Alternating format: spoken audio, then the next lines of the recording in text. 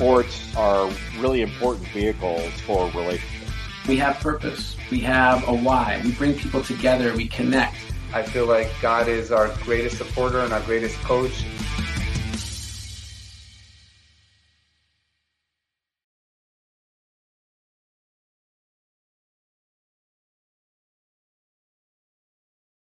Year NBA veteran, NBA All-Star, 20-year professional basketball player, Washington State basketball player, author of 2 amazing books, First Standing Above the Crowd and Celebrating Your Gift of Life, a mental health advocate. We are so thrilled to be joined by James Donaldson. James, thanks for joining us today. How you doing?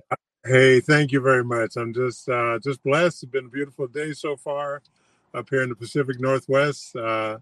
This is what we wait 9 months a year for the beautiful weather to come in. Come on down to Southern California, James. It's every single day. I know. I've been down there before. I know. So your journey is unbelievable. And actually, I followed your path as a kid through the NBA, but even more so, I saw the recent article about both the challenges and also the achievements that you achieved in your own life. I want to start with the basketball journey because in your book here, Standing Above the Crowd, you speak about being a tall person in the world that people assume that you play basketball, but you actually didn't even hit the basketball court until you were, I believe, a senior in high school. So that's right. People were urging you to play basketball, but you really didn't take the bait. So what made you realize, you know what, I'm going to use maybe my God-given physical ability to play some ball? Well, it took a great mentor. My old high school basketball coach, Chuck Calhoun, back at Sacramento, California, at Luther Burbank High School, who really saw in me the potential way, way before I saw it. I think he saw the potential in me the first day I stepped on the high school campus as a freshman. And, the football coach was trying to get me to come out and play football. And I turned down the football coach. And then my junior year, Coach Calhoun, he said, well, if I come at him too hard, he'll probably just say no, and we'll never realize what potential there might be there. So he came at me real soft and with kid gloves, and he said, James, I know you don't want to play, but we would love for you to at least give it a try and see what it's going to be. And so my junior year, he talked me into coming out to practice every day. I didn't have to play any games. And this was probably my big hindrance. Was I was very introverted, very self-conscious about my height, my size, and everything else. Being a kid, you're always being picked on or being pointed out, or, kids can be cruel sometimes. And so I was always very reluctant to put myself in these awkward social situations. And heaven forbid, running up and down a basketball court in teeny tiny shorts and a tank top was not going to be something that was going to be very appealing to me. So Coach Calhoun had me come out and at least practice with the team every day as a junior in high school. And this was my first really experience with getting a basketball in my hands and starting to learn the basic fundamentals. We did the old George Mikan drills and throwing the ball off the wall, catching it, my quickness, reflexes, all these kind of things had to develop. And I played during the summer league just a little bit between my junior and senior year. And then my senior year is when I played my first official basketball game. Mm-hmm. And so you played, it's your senior year, and then not many people basically play your senior year of high school and go to a Division I athletics. You speak in your book that, the amount of kids that want to take it to that level, and you really speak about the idea of success. You say there's a difference between being successful and staying successful. Maybe you can describe that difference of what it meant to take to the next level to play for George Raveling at Washington State. Well, it's like hitting the lottery. We hear all these stories about these lottery winners. They win a big jackpot. They're successful in our material way that we rank things and people in society. And then they quickly go through all that money in a matter of a few years, and they're right back where they started.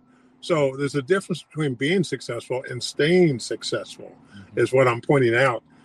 It requires a lot of hard work, a lot of discipline, a lot of perseverance. and you just have to keep on going. You can't say no. You can't stop. You can't take days off because you don't feel like it. It's something you have to really dedicate yourself to. And that's what I did. I eventually fell in love with the game of basketball. I wanted to see how far I could go with it. I had no idea that I would be a professional basketball player. My first 2 years at Washington State University, I essentially set the bench and just worked on practice every day, worked in the weight room, became a better athlete, bigger, faster, stronger. And my junior year is when I really started blossoming into a bona fide collegiate basketball player at Washington State University, and started getting some recognition, all Pac-8 honors at the time. And we had a pretty good... Are we going back to Pac-8 with the USC, UCLA thing? Or what's going on there? Hopefully not. But, I think we need to keep it at the Pac-12 if we can. But we were in the division, in the conference. UCLA was always going to win the conference every year. They were coming out of the John Wooden years, and they were still really top ranked for many years after that. So we were never going to win the conference and go to the NCAA tournament back then. But we were competitive. We had very good teams. We won, 16, 17, 18, 19 games a year. And that's where I made my mark and started getting some recognition as a basketball player that might be able to do the NBA thing.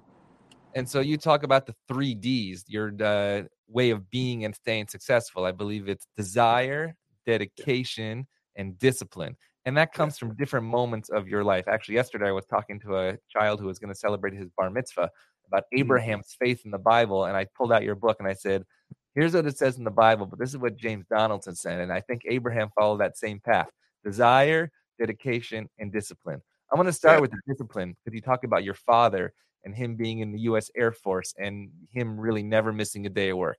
Talk about your father's influence on the idea of discipline in your own life.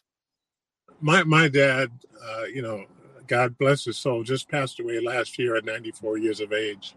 But for all those years, he was so disciplined. His military training, his push-ups, his sit-ups every day in his bedroom to start his morning off. He ate well. He took care of himself. He never made excuses. He went to work every single day and took care of the fatherly duties that a father has in a family, keeping a roof over our head, food on the table, and making sure that we were all in a safe, secure environment with my mom and my siblings. So that's where I really learned about the art of discipline. And, it comes in handy in so many different aspects of life. Of course, being an athlete, being anything that you're going to be successful at, you have to be disciplined. I got into martial arts for about 12 or 13 years during my basketball career. And that requires a tremendous amount of discipline as well. Keeping with your forms and your movements and everything else. And so discipline has really been a huge part of my success. And how does that work in terms of the NBA and coaching? You've worked with many different coaches, George Raveling, and 2 that I personally love that never met yet, Pat Riley and Lenny Wilkins. How do different disciplines relate to different styles of players, where some people are going to relate to this and some people are going to relate to that? George Raveling was the old school disciplinarian type, cut out of the Bobby Knight mold and those kind of guys. Yeah. And that suited me well. It didn't suit all the players well, but it suited me really well, especially back in the 70s and 80s. You can't get away with that nowadays, but back then, that's how we trained. That's how we were coached. I had other disciplinary coaches, Pat Riley, as you mentioned, Dick Motta with the Dallas Mavericks, Jerry Sloan. Whoa, you talk about disciplinarian. Wow. These were old school coaches that only knew one way, and they would challenge your manhood. They would challenge you every single day to be the best that you can be. And they were doing it because they wanted you to be the best you can be. Like my high school coach, they saw the potential in you that you don't even realize. Yes. You don't realize until you tap into it. So you talk about the different mentors that you had, and of course, all of our kids look up to the Michael Jordans, LeBron James, James Donaldsons. But one person you said as a mentor was Bill the Crosswalk Man. And you don't often think about the person that you walk in through every single day is going to be a mentor, but you always search for his wisdom. When you went to school, who was this guy, Bill the Crosswalk Man? Well, he was an old retiree who was just kind of filling his time being a crosswalk guard. This was when I was back in elementary school. And, he always seemed to have a moment to say something positive to me, whether it was, tie my shoelaces or, pull my pants up or, don't drag my books on the ground, carry them the way I'm supposed to carry them. I mean, these were just subtle reminders. He wasn't getting on me. He wasn't riding me hard. I was just a kid, elementary school kid. But I always looked at those little pearls of wisdom as something that was very valuable and helped me realize that there are people out there in this world that really care about you. Yeah. For no other reason than they just care. That's just their nature. They don't want anything from me. I had nothing to give Bill the Crosswalk Guard as a third grader or fourth grader. I had nothing to give him, but he cared about me. And I've come across so many of these wonderful type of mentors through my life. All my basketball coaches, business associates, community leaders, people who just really care about me, the person, and don't want anything from me, is really what makes life so rich and rewarding. And it's got to be hard as a professional athlete, because I know you write that some of the tips when you're talking about success, be careful who you surround yourself by, because at your success, of course, they want to be your best friend. But at your lowest point, it's like, who are you? Yes. Well, this comes back to getting to know yourself first and foremost. Yep. If you don't know you and what you value, what are your morals and your values, you are prone to be taken advantage of by a lot of people out there, especially when you get into the trappings of being a professional athlete. Girls come out of the woodwork. Relatives come out of I had relatives in every single town we went to. All of a sudden, they just come out of the woodwork. They say, "Oh, I'm your second cousin. You're, your third, fourth cousin removed," and you kind of let them into your little world for a moment just to see who they are. But then you have to be on your safeguard and realize that a lot of times, at some point, they're going to be putting their hand out and asking you to help them with something or another, 9 times out of 10 anyway. So you just have to be on guard. There's a great saying I've grown up knowing, especially when I started writing my books: notice what you notice. And notice what you notice. And a lot of times we kind of disregard what we notice is right in front of us. These flaming red flags that go up, and we don't really take notice of that, but you have to notice what you notice. Funny that you say that, because you have a quote by Churchill that says, "A pessimist sees the difficulty in every opportunity, an optimist sees the opportunity in every difficulty." And when you say notice what you notice, you talk about the red flags, but I also think in the faith world, it can work the opposite, which you also write about, saying often we don't notice what we notice, which are the blessings in front of our lives. Small little things. When you talk about your career in Europe and a lot of the players just sort of sit in their room and don't go to the game, you said, "No, I'm out on the beach. I'm learning the language. I'm talking to the people." So how do you take notice what you notice and bring the blessings into your life as well? Well, I think if any of us have any faith, and my life is guided by faith. I've been a Christian ever since I was a little boy. My father was a very strong Christian man, very involved with the church. He did everything but pastor the church. He was the deacon. He was the usher. He was the treasurer. He was all kind of officials. And he made sure that we went to church every single Sunday. And that's how I grew up. And I still go to church every single Sunday. It's part of that discipline we talk about. Mm-hmm. But I think if we realize how truly blessed we are, we don't have much cause to complain or cry about much. All we have to do is look at countries around the world and see, even in our crazy, chaotic country right now, we are still so much more blessed than they are, the other people in the other countries that don't nearly have the wonderful blessings, the wonderful advantages, the privileges that we have in this country. And I wish people could take advantage of that and start to realize that would probably calm down some of the divisiveness that's going on in this country, and realize that we are all in this together, and we could be a great role model for the rest of the world as well.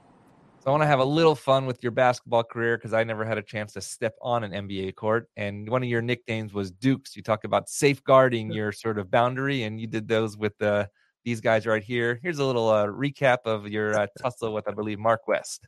Oh, yeah. 32 now for Earl Blackman. West and Donaldson going at it. Here we go. Boy, they really are going at it. And they're both going to be ejected here, and they're still trading punches. Gilliam and Brad Davis. So James Donaldson, maybe just take us through when, even on the court, you got to protect yourself sometimes. You do it. And my job being a big, strong guy on the team, I had to protect the other guys too. Oh, so nice. True. Where were the guards? They're in the backcourt waiting for you. That's exactly. They didn't come jumping into melee. They stayed outside.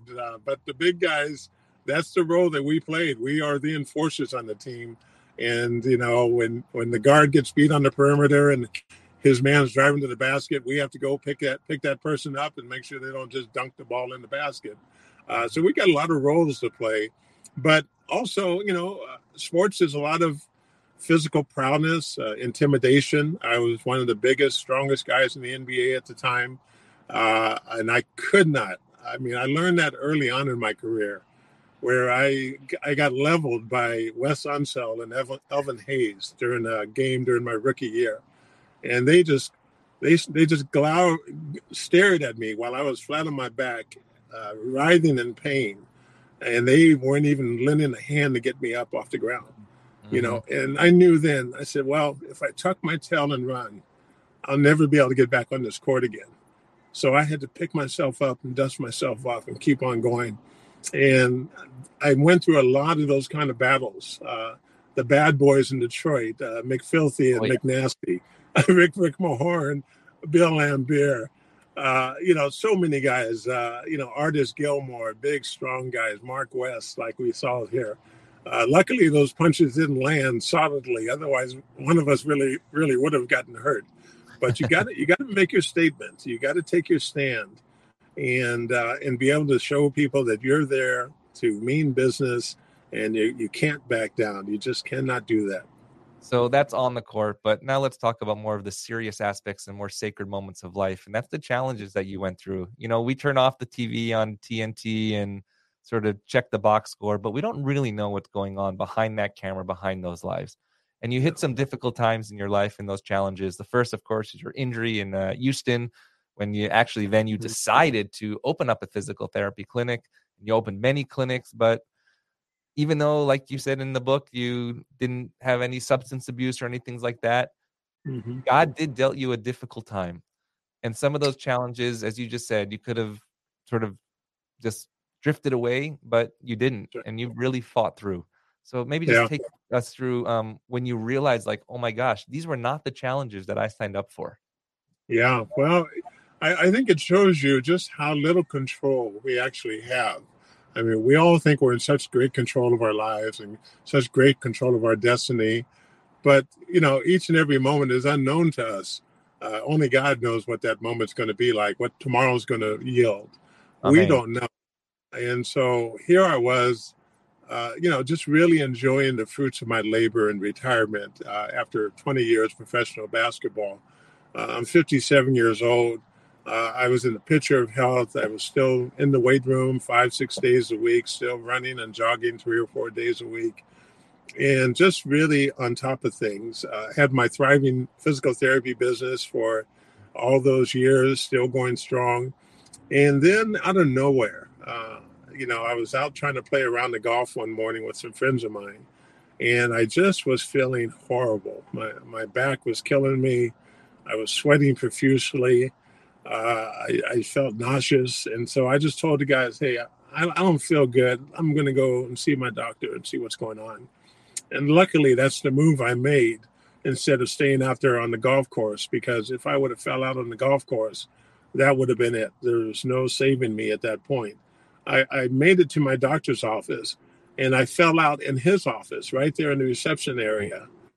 And they did a quick scan on my heart and on my vital organs, determined there was a heart issue I was having, threw me in the ambulance and right into surgery for a 12-hour emergency open heart surgery for an aortic dissection.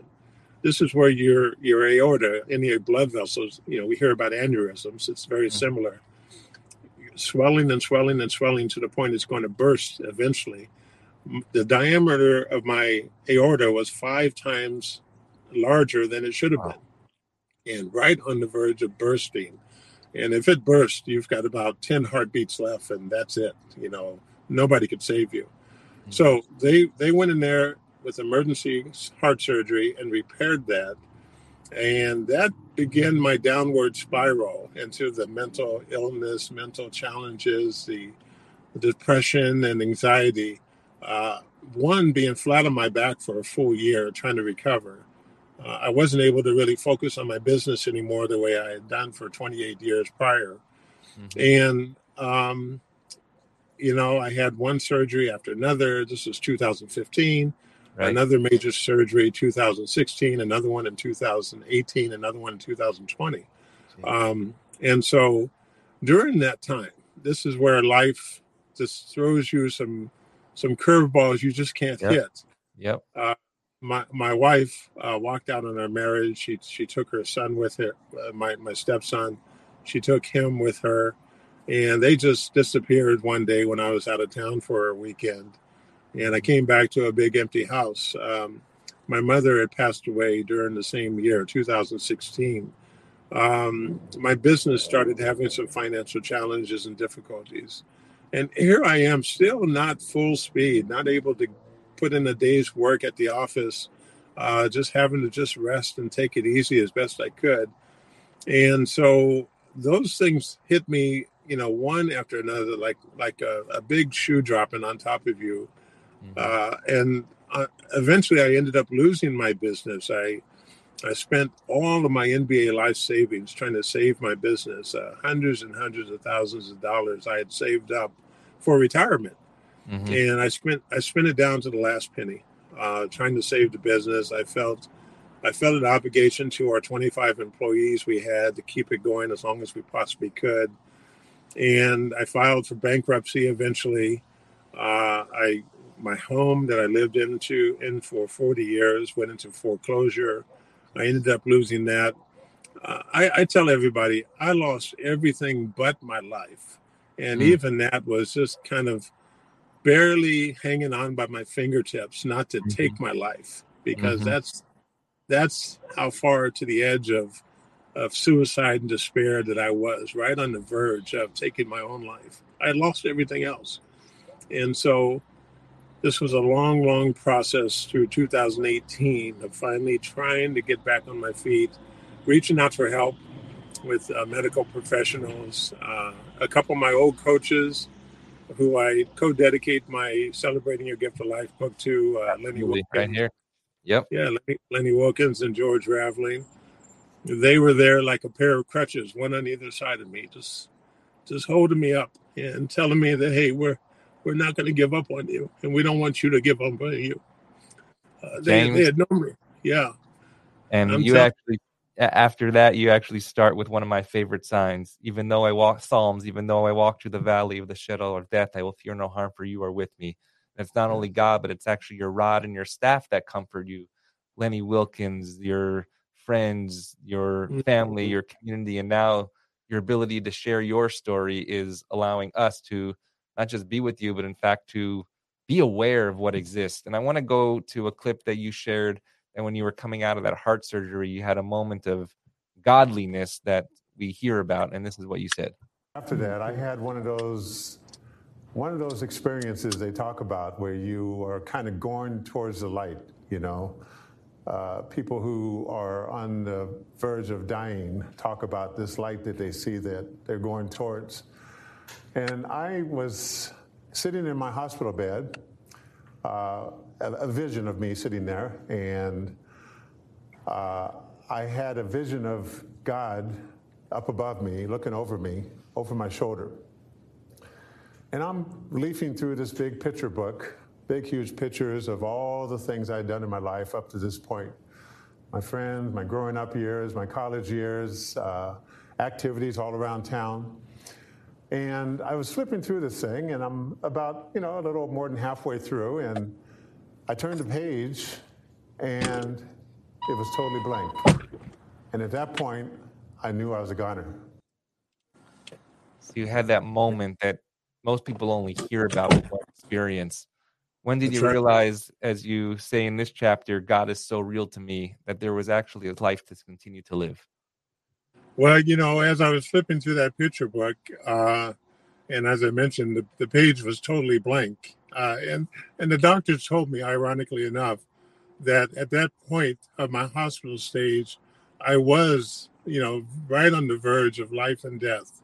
Real critical. They didn't know if they'd save me. They didn't know if I'd pull through. And this is when I had that premonition. But as I turned the page, and I heard God's voice tell me, James, have faith. Turn the other page. It took a tremendous amount of strength for me to finally turn the page, because I was afraid that if it was blank as well, that would be it. I'd be passed on to the next world. And I finally summoned the strength to turn the page. And that page was blank too for a few moments. But then slowly but surely, some images started appearing on the page. And they became more and more vibrant, more and more filled in, more and more colorful. And I knew then that God was going to pull me through this. He kept me here for a reason. So that is such a tremendous testimony of not giving up and having faith. Mm-hmm. And when you have those moments of faith, how then do you speak to those who have also been through those situations? I want to play one more clip of the end of that speech when you talk about not today, but actually tomorrow, that what you live today is temporary, but what we have tomorrow is forever. A huge world out there of tens of millions of people a day in our country going through the exact same thing of despair and lack of hope. This is the difference I hope to make in their lives by sharing my story and letting them see that if they just hang in there a little bit longer, there is a tomorrow, and they'll be glad to see those glorious tomorrows. How do you give hope to somebody today that's listening right now that there is despair now, but there's the hope for tomorrow? You have to just be as subtle and straightforward as you possibly can, because I'm not living their life. They're living their life. They are where I was. And I remind them that I was right there where they are, with a sense of hopelessness and a sense of there is no tomorrow. But by hanging in there and by making my way through with the help of my professionals and my small group of intimate friends, I was able to see a tomorrow. Even now, this is 3-4 years later, not a day goes by that I don't cherish each and every single day. And I'm here to see it. There's been hundreds of episodes throughout the last 4 years that I experienced. And I say, wow, if I had taken my life, I would not have been able to experience this. I would not have been able to see this for myself. And so this is what I'm trying to, encourage everybody else who's going through those difficult times. This is temporary. It's just a temporary part of your journey on life. But you make it through there, and the next days will be so much brighter and so much better. Hang in there with all you have, and it's definitely worth it. And so one of those people that really influenced you was another Washington State, not basketball player, but football player that went a different way and did take his own life. And that was Tyler Hilsinky, the quarterback, just a couple of years ago. And when he took his own life, that almost became another godly moment to you, saying, no, we have to continue this idea for hope. Tell us about Tyler and how that impacted your journey today. Well, Tyler took his life in January 2018, right in the midst of the darkest part of my journey of darkness.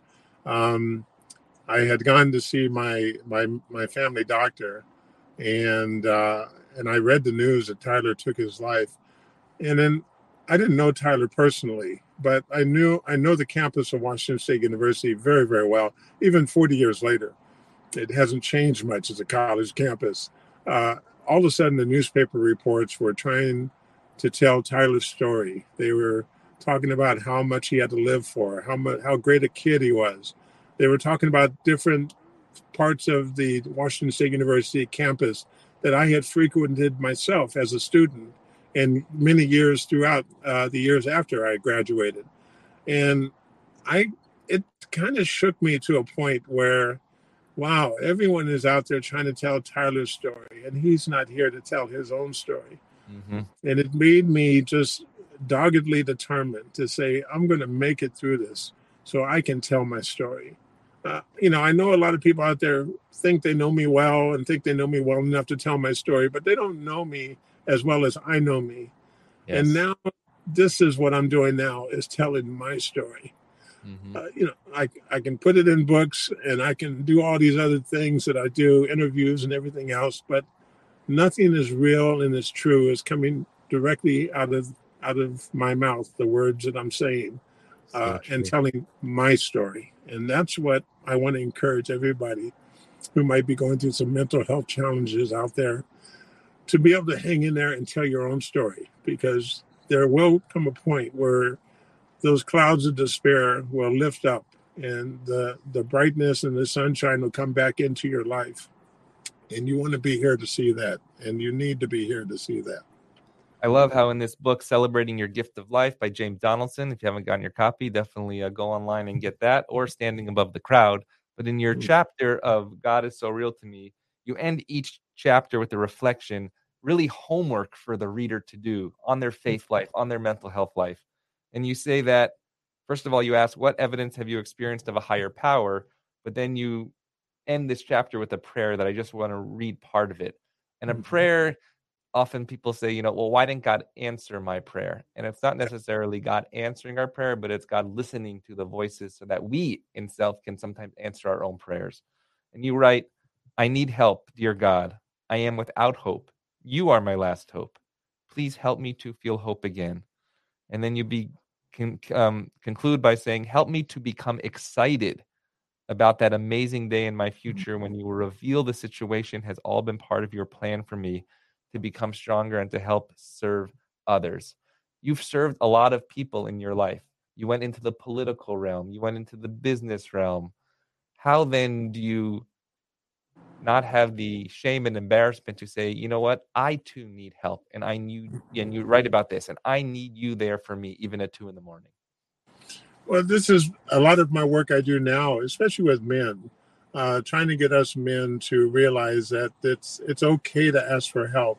So many of us growing up, little boys don't cry, or, just kind of dust your knee off. It'll be fine.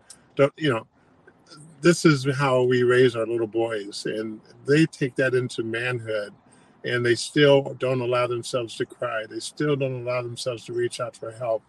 And I want to show people, as a large, larger than life individual myself at 7'2", African-American man, that I cry and I reached out for help. And I still get emotional telling my story. But that's okay. I want people to see that I go through this still, and I can do it. They can do it as well. I hear from men all over the country who call me on one of my phone lines I have set up just for that purpose. And they want to talk to me about what I went through. They realize that they don't want to talk to their doctor. They don't want to talk to their spouse. They want to talk to me, because here I am, an athlete, and they remember watching me play and watching me be virtually indestructible as an athlete, big, strong guy out there. And here I am sharing my emotions, sharing my fears about what I went through and how close I was to ending my own life. And many of them are at the same point in their lives. And so I work with them and back them off of that verge of suicide and try to get them the help that they need. So this is the work that I'm doing now. And there's still work to do in trying to destigmatize what mental illness is all about. But it's going to hit all of us, or most of us, at some point in life, 2 out of 5 people, 40% of us will experience some kind of mental challenge in our life. Mm-hmm. After this pandemic, it's probably up to 3 out of 5 now. And that can be a challenge, such as losing a loved one. We all expect to lose our parents, but God forbid we never expect to lose our child. But those things happen, and we have to be better prepared for those kind of things. It's actually interesting because the mental health space and the faith space used to be completely separate. And over these last few years, thank God, they are actually coming a little more together. Right here at Sinai Temple in Los Angeles, just last year, we opened up the Sinai Temple Mental Health Center, that you can have a deep faith, but also have doubt in your own life, in the challenges that you have. And you don't have to take that out of our sacred walls, but you can, in fact, bring that into your sacred walls and get help right here. And we're proud to partner, and maybe hopefully during this year, you'll be a visitor to our mental health center to share your stories so that you can allow others to share their own stories of the words out of their mouth as well. And so we're really we're proud of that work. I'm visiting a behavioral health hospital today, and they want me to be one of their spokespersons for mental health, which I'm more than happy to be and more than happy to do. So that's where I'm on my way to after this interview. And I just look forward, I say in my book, I've dedicated the next chapter of my life, and I hope it's 2 or 3 more decades of being that voice and that advocate for mental health awareness and suicide prevention. And so this book, Standing Above the Crowd, was written before these challenges. This book, Celebrating Your Gift of Life, was written during those challenges. And now I'm talking to you, I don't want to say after those challenges, but we all continue to have challenges. If you had those challenges before you wrote this book, Standing Above the Crowd, would this book be any different? I don't know if that book would have came about, Standing Above the Crowd. Standing Above the Crowd was kind of a perfect intersection of 20 years as a professional athlete, 20 years as a small business owner, 30 years as a community involved person. And all these things involve some success strategies of how to stay on track for 20 or 30 years of anything. And it all came together at that point in my life. And I wanted to write about what those strategies were. And, I follow a lot of great speakers, motivational speakers. Stephen Covey was one of my favorites. Began with the end in mind and sharpen the saw and all these kind of things. And so I really want to implement those kind of success strategies into Standing Above the Crowd, because that's what I'm trying to get people to do. Life is full of all kind of adversities, and the little skirmishes that go about our daily life every single day that so many times we get involved with, and we have to learn to stand above all of that. And it's different from standing out from the crowd. Remember back in the Monday Night Football where the guy with the rainbow colored Afro wig would put his wig on, and he'd be the center of attention for a moment because he stood out from the crowd. But I want people to stand above the crowd with integrity and with strength and with value to themselves and everybody else out there, because that's how we make this life so much more worth living. Maybe it's celebrating your gift of life by standing above the crowd, right? It's a little combination of both, which I think you've done really perfectly. Just want to ask a final question, because you said that, you really stayed away from a lot of different, challenges, substance abuse and all that thing. You were really the healthiest person around in the NBA, nutrition, and you were sort of like the doctor of the team almost. But one of the things that you were addicted to was actually Sunday school, and you became very quickly a teacher. What lessons all the way back then in the church, in that Sunday school, favorite biblical story or something like that, that you really take to heart today, that you enjoy teaching the next generation of kids to have a strong faith? Yeah, those Sunday school teaching days go way back to junior high school when I was 14, 15 years old or so. And I'm teaching the younger kids, this 5, 6, 7-year-olds, about some of the lessons that Jesus taught us. And basically, how he was able to bring people together and love each and every one of them, no matter how different they might have seemed, how different they might have looked, what education level they had. Jesus was all about love for each and every one of us. And his teachings were all about teaching us to love our neighbor as we would have our neighbor love us. And those kind of, Sunday school teaching lessons, especially for kids, are pretty simplistic, and we kept it simple. But that's really was the essence of it, was helping our children realize. And this is not what they're getting nowadays, unfortunately, in the schools, and especially public schools with all the critical race theories and everything else. It's teaching division and hatred and spite.